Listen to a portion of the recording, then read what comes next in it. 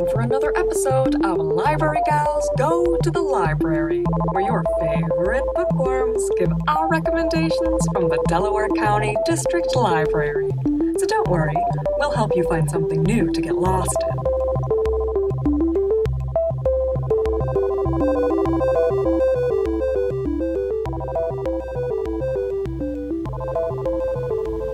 Hello everyone and welcome back. We are here with another episode of Library Gals Go to the Library, and we are so happy to be back in the booth with book recommendations for the month of May. May is Asian Pacific American Heritage Month, so we have top picks for new releases by Asian authors. The first title we'll recommend is Siren Queen by Nhi Vo. No maids, no funny talking, no fainting flowers. Lu Li Wei is beautiful, talented, and desperate to be a star. Coming of age in pre-code Hollywood, she knows how dangerous the movie business is and how limited the roles are for a Chinese-American girl from Hungarian Hill. But she doesn't care. She'd rather play a monster than a maid. But in Lu Li's world, the worst monsters in Hollywood are not the ones on screen. The studios want to own everything from her face to her name to the women she loves, and they run on a system of bargains made in blood and ancient magic, powered by the endless sacrifice of unlucky starlets like her. For those who do survive to earn their fame, success comes with a steep price. Lu Li is willing to do whatever it takes, even if that means becoming the monster herself. This title is on order, so it should be here in the library soon, but you're able to put that title on hold if that sounds like a good one to you. Again, the author's name is Nhi Vo, V-O. Next up, we have City of Orange by David Yoon. A man who cannot remember his own name wakes up in an apocalyptic landscape, injured and alone. He has vague memories of life before, but he can't see it clearly and can't grasp how his current situation came to be. He must learn to survive by finding sources of water and foraging for food. Then he encounters a boy, and he realizes nothing is what he thought it was, neither the past nor the present. City of Orange is a novel that is both harrowing and heartfelt, charged with a speculative energy but grounded in intimate character study. It is a novel about coming to grips with the worst that has befallen us and finding our way home again. This is adult fiction, and it's mostly sci-fi.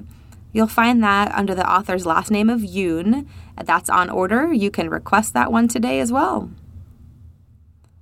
Next up, we have Zachary Ying and the Dragon Emperor by Jiran Zhe Zhao.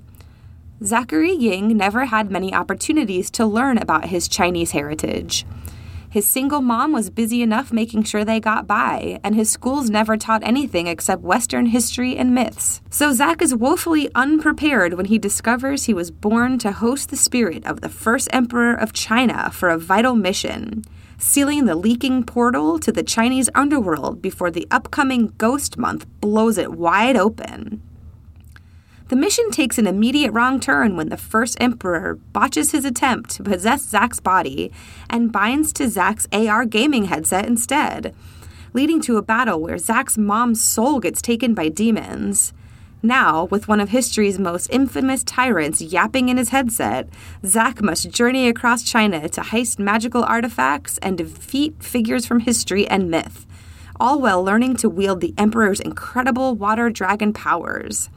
And if Zach can't finish the mission in time, the spirits of the underworld will flood into the mortal realm and he could lose his mom forever. This book is juvenile fiction. It is a fantasy novel. That one's good for the kiddos, and that again is written by author Jiran Zhe Zhao. Next up, we have Flip the Script by Lila Lee. The first rule of watching K-dramas: never fall in love with the second lead.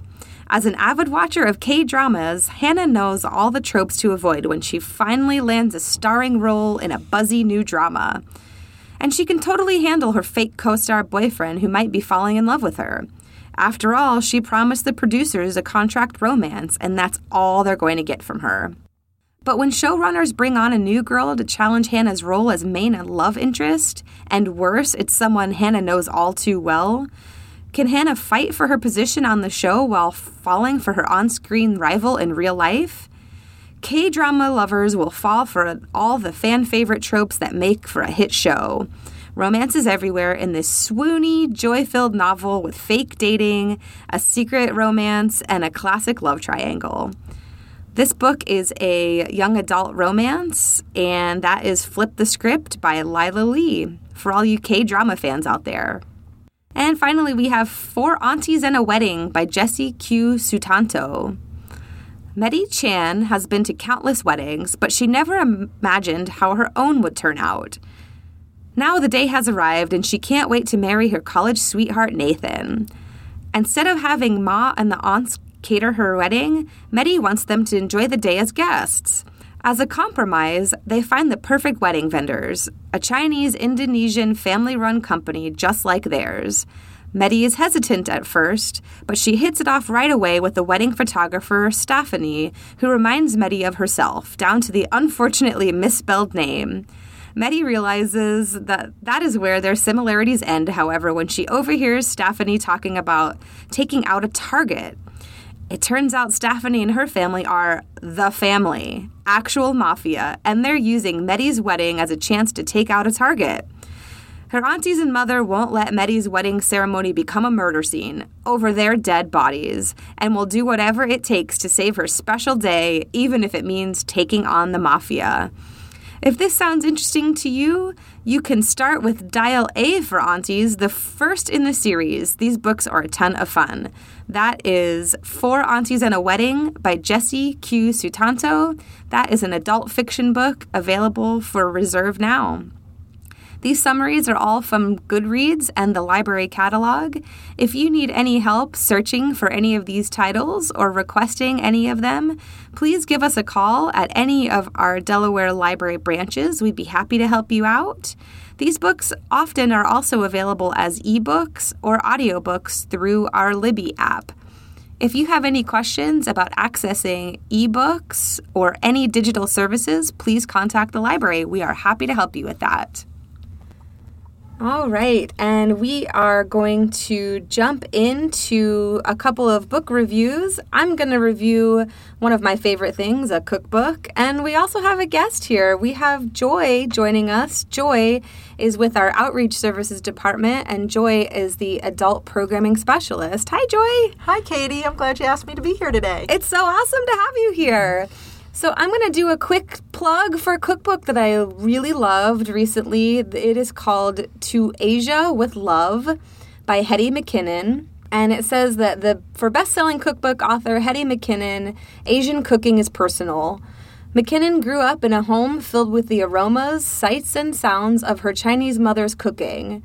These days, she strives to recreate those memories for her own family and yours with traditional dishes prepared in non-traditional ways. It's a sumptuous collection of creative vegetarian dishes featuring pan-Asian dishes that anyone can prepare using supermarket ingredients. Readers will learn how to make their own kimchi, chili oil, knife-cut noodles, and dumplings. They'll learn about the wonder that is rice and discover how Asian-inspired salads are the ultimate crossover food. McKinnon offers tips for stocking your modern Asian pantry and explores the role that sweetness plays in Asian cultures. Her recipes are a celebration of the exciting and delicious possibilities of modern Asian cooking, from smashed cucumber salad with tahini and spicy oil, and finger-licking good edamame beans with fried curry leaves. Featuring big, powerful flavors created from simple, fresh ingredients, these recipes are firmly rooted in the place where East meets West and where tradition charts the journey to the modern kitchen. I really loved this cookbook. I love cooking, and I love just browsing through cookbooks. I love reading them. I sometimes will take a cookbook home and never make a recipe out of them. But this one I did. I made a few things. I still have some of the spicy, it was a ginger scallion oil that we have in our fridge that we use for a lot of different dishes, which is nice. And one of the things that was in here that I really enjoyed was just a dumpling salad, where you made a mixed green salad and then put dumplings, either homemade or frozen. And I just never would have thought to put dumplings on a salad, and it worked. It was really good. This was a book that I had out and just learned a lot of things about Asian cooking and a lot of those flavors, and it's one that I want to revisit and make some more things out of. And I love the recipe for kimchi. It intimidates me so much. It looks like it's really hard to make, but there's actually a great section in the book that you're going to talk about kimchi and how the kind of the specialness that it has in Asian cooking. So Joy is here to talk to us about a book that she's chosen, and as I've said earlier, we're celebrating Asian Pacific Islander Heritage Month. And so what book are you here to talk about, Joy? Well, I have chosen, in honor of Asian Pacific American Islander Heritage Month. Thank you. Mouthful. Crying in H Mart by Michelle Zauner. And it is tied to the Korean culture, as you were mentioning, kimchi. And Michelle Zauner is well known for being the lead singer and guitarist of an indie pop band called Japanese Breakfast. So even before she became famous for Crying in H Mart, she was a musician out there kind of making a name for herself. And I think she was even nominated for some Grammys this particular year. Yeah, so, very talented. Definitely. And what did you think of the book? You know, it was a memoir, and it had a difficult topic to deal with, so I enjoyed the insights that it provided, but the topic was a little difficult, but I think people could really relate to it on a lot of levels from a cultural perspective. Michelle Zauner's mother, she passes of cancer in this book, but she was from Korea originally, and her father is American, probably of European mix, and she grew up in Eugene, Oregon, and then went to school out on the East Coast at Bryn Mawr in Philadelphia.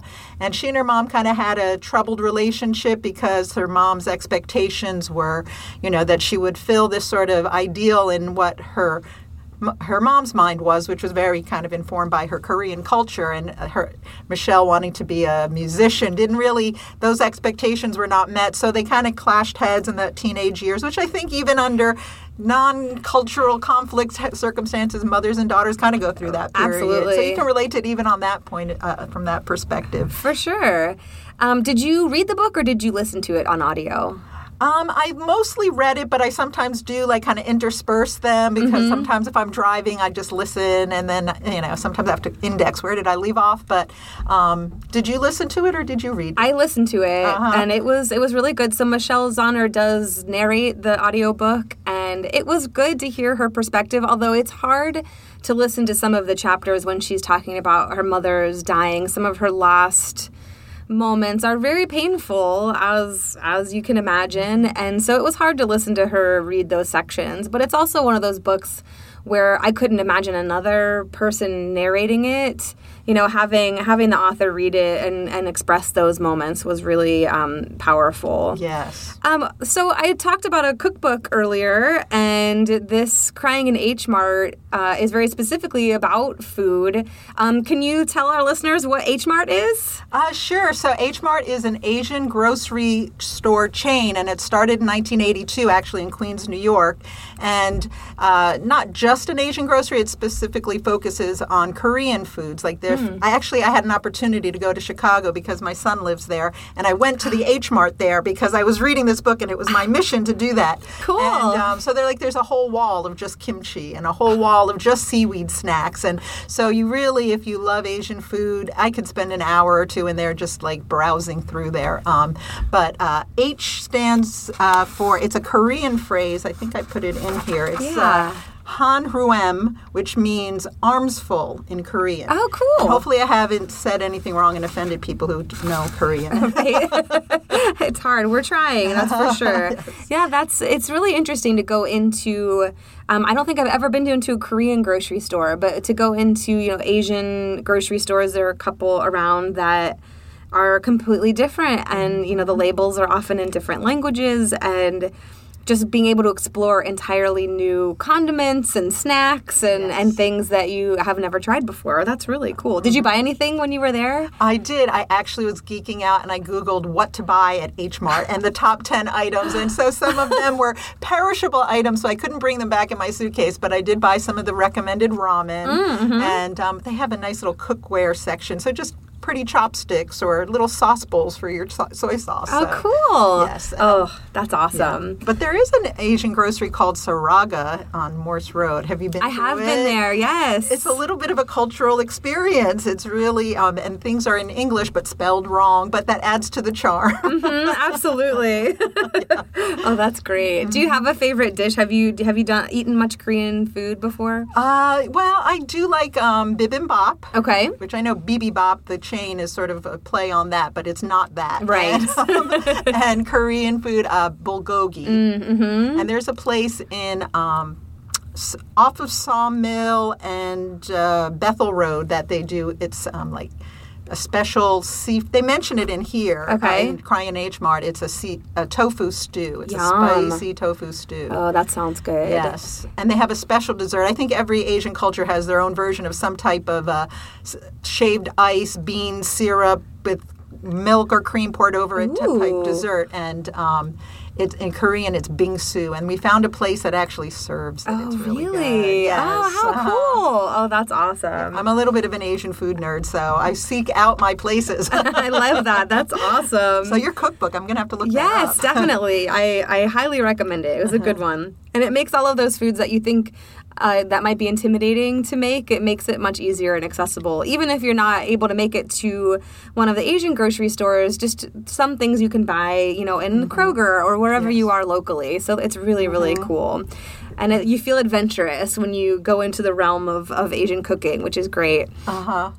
What else did you enjoy about the book? Do you want to share anything else about it that you liked, or was there anything in it that you want to mention to the folks here? I did have a quote toward the end of the book when Michelle's dealing with her mom has already passed and what she meant to her and having to kind of reconcile what her relationship was. So I guess maybe to just sort of provide a little background, her mom was terminally ill with cancer, and she had left school to be back in Eugene, Oregon with her to nurse her through this really, chemo and all that. And so this is a part where she's actually passed, and she's kind of coming to terms with what her mom meant to her. And really, I guess Crying in H Mart, I should say, it's her touchstone to her mother and to her Korean culture. And there's a little bit of conflict in her own growing up years trying to make sense of her identity. All right, this is, I'm reading from the large print version. Great.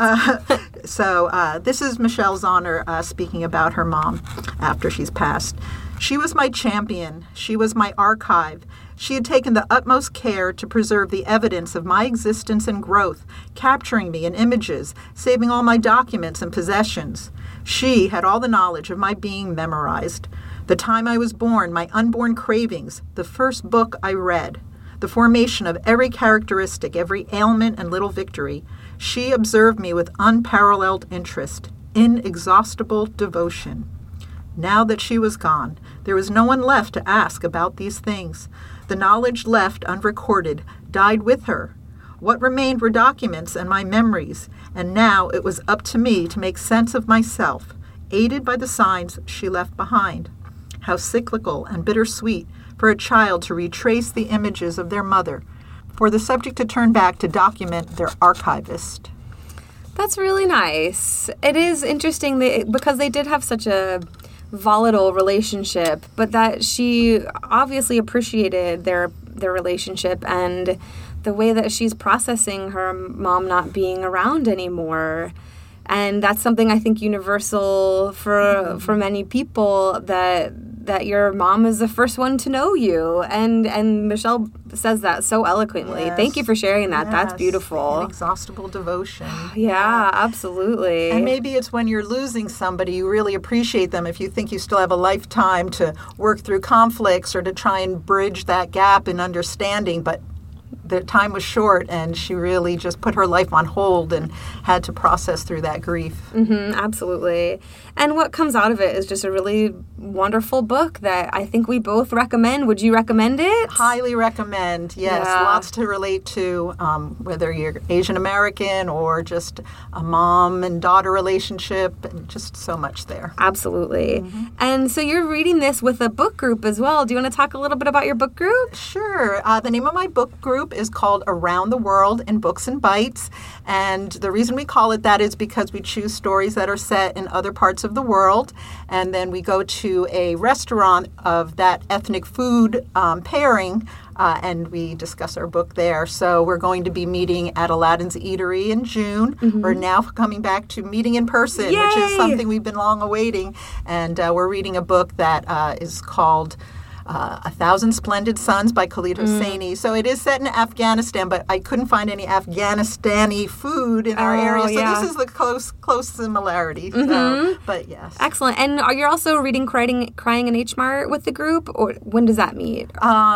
That is next month, May 23rd. And so that is our last book we're doing just virtual. But then starting June, we'll be meeting in restaurants again. Oh, that's awesome. So if you want to join the Crying in H Mart discussion, that'll be online through Zoom, and then back to person in restaurants for, was it 1,000 Splendid Suns? Yeah. Yes.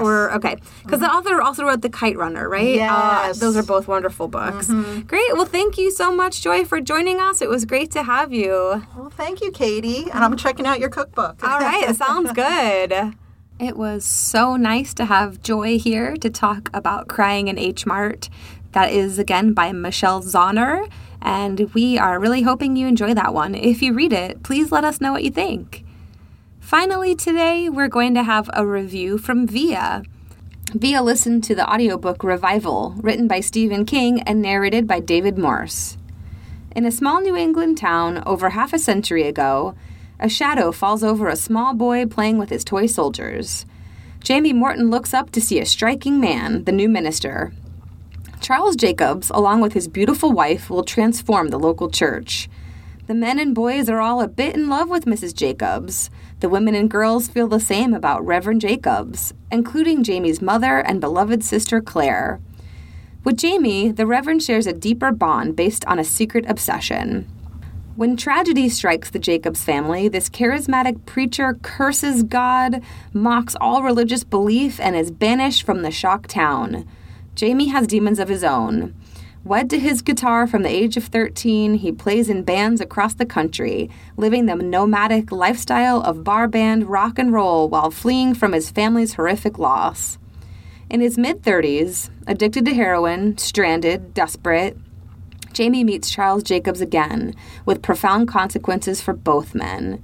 Their bond becomes a pact beyond even the devil's devising, and Jamie discovers that revival has many meanings. This rich and disturbing novel spans 5 decades on its way to the most terrifying conclusion. Via says this book is not what I expected, but I mean that in a really good way. There was not as many horror elements up front throughout the story as I expected, but the ending packs a whopper. First of all, this book felt more like King's older books to me, so I was surprised to see it was actually published as late as 2014. I've said before that I hate clowns, and there is no way I would have ever watched it had Stephen King not been an amazing character writer, because the story of the losers is so beautiful and heartbreaking. And they are all so lovable that the story could have been just a drama without the clown, and I would have loved it. That's how I felt about Revival, too. This book is a slow burn, but I was intrigued and invested in the characters the entire time for a book that spans 5 decades. Jamie starts as a young, innocent, religious boy, and we go through his life as he gets his first girlfriend, becomes a musician, gets addicted to drugs, becomes middle-aged. Charles Jacobs becomes this mysterious presence because his lifetime only is shown when they meet. It's much more told through Jamie's eyes, which adds to the suspense behind what is happening to Charles Jacobs and what he is up to. The times where Jamie and Charles Jacobs are separate and going about their lives are rich with complexity and help build the story to its end. Then the parts with them together are electrifying and in the beginning of the book, warming, but in the later half, sinister. The horror that comes at the end has foreshadowing sprinkled very subtly throughout the book, and you can get an inkling of what it will involve as you wait for things to go wrong. But I never saw the ending coming. This has been said by many fans to be the scariest King ending, and while I agree it's one of the freakiest, I think it's also because it catches you so off guard compared to the normalcy of the rest of the book. The only thing about this book I didn't love was the ant description at the end of the book. And I don't know if it was meant to be more literal or physical, but if I treat it as a metaphor, it works way better for me. I highly recommend it, though. For someone who was raised religious and isn't anymore, there were a lot of emotions and debates the characters went through that Via could relate to. Director Mike Flanagan, who has directed a couple of King's works, including Dr. Sleep, the sequel to The Shining, and Gerald's Game, also Haunting of Hill House, The Haunting of Bly Manor, and Midnight Mass. He was set to adapt Revival into a movie, but it ended up not happening, and Midnight Mass went through instead. Although both have troubled male leads and a pastor figure going sort of head-to-head, they are very different stories. I think Mike Flanagan can relate to those religious elements that King often used in his works, and that's part of why he does so well with his adaptations. He understands the works and has similar themes in his own original scripts. I'm a big fan of Flanagan, so I was super bummed out that he wasn't going to do the adaptation. I would have actually had faith in it, and I don't know if anyone else would adapt it as well. I don't think many other directors could do it justice. Thanks, Via. That was a great review. I listened to Revival as well, and I add my own recommendation to that one. Give it a try if you want a spooky audiobook for these coming summer months. Thank you so much for joining us. We will see you next time on Library Gals Go to the Library, where we discuss books chosen for Mental Health Awareness Month. Join us next time on Library Gals Go to the Library, where we geek out about books, movies, and more. You can email us your questions, comments, or concerns, any feedback you like, at libraryguys@delawarelibrary.org.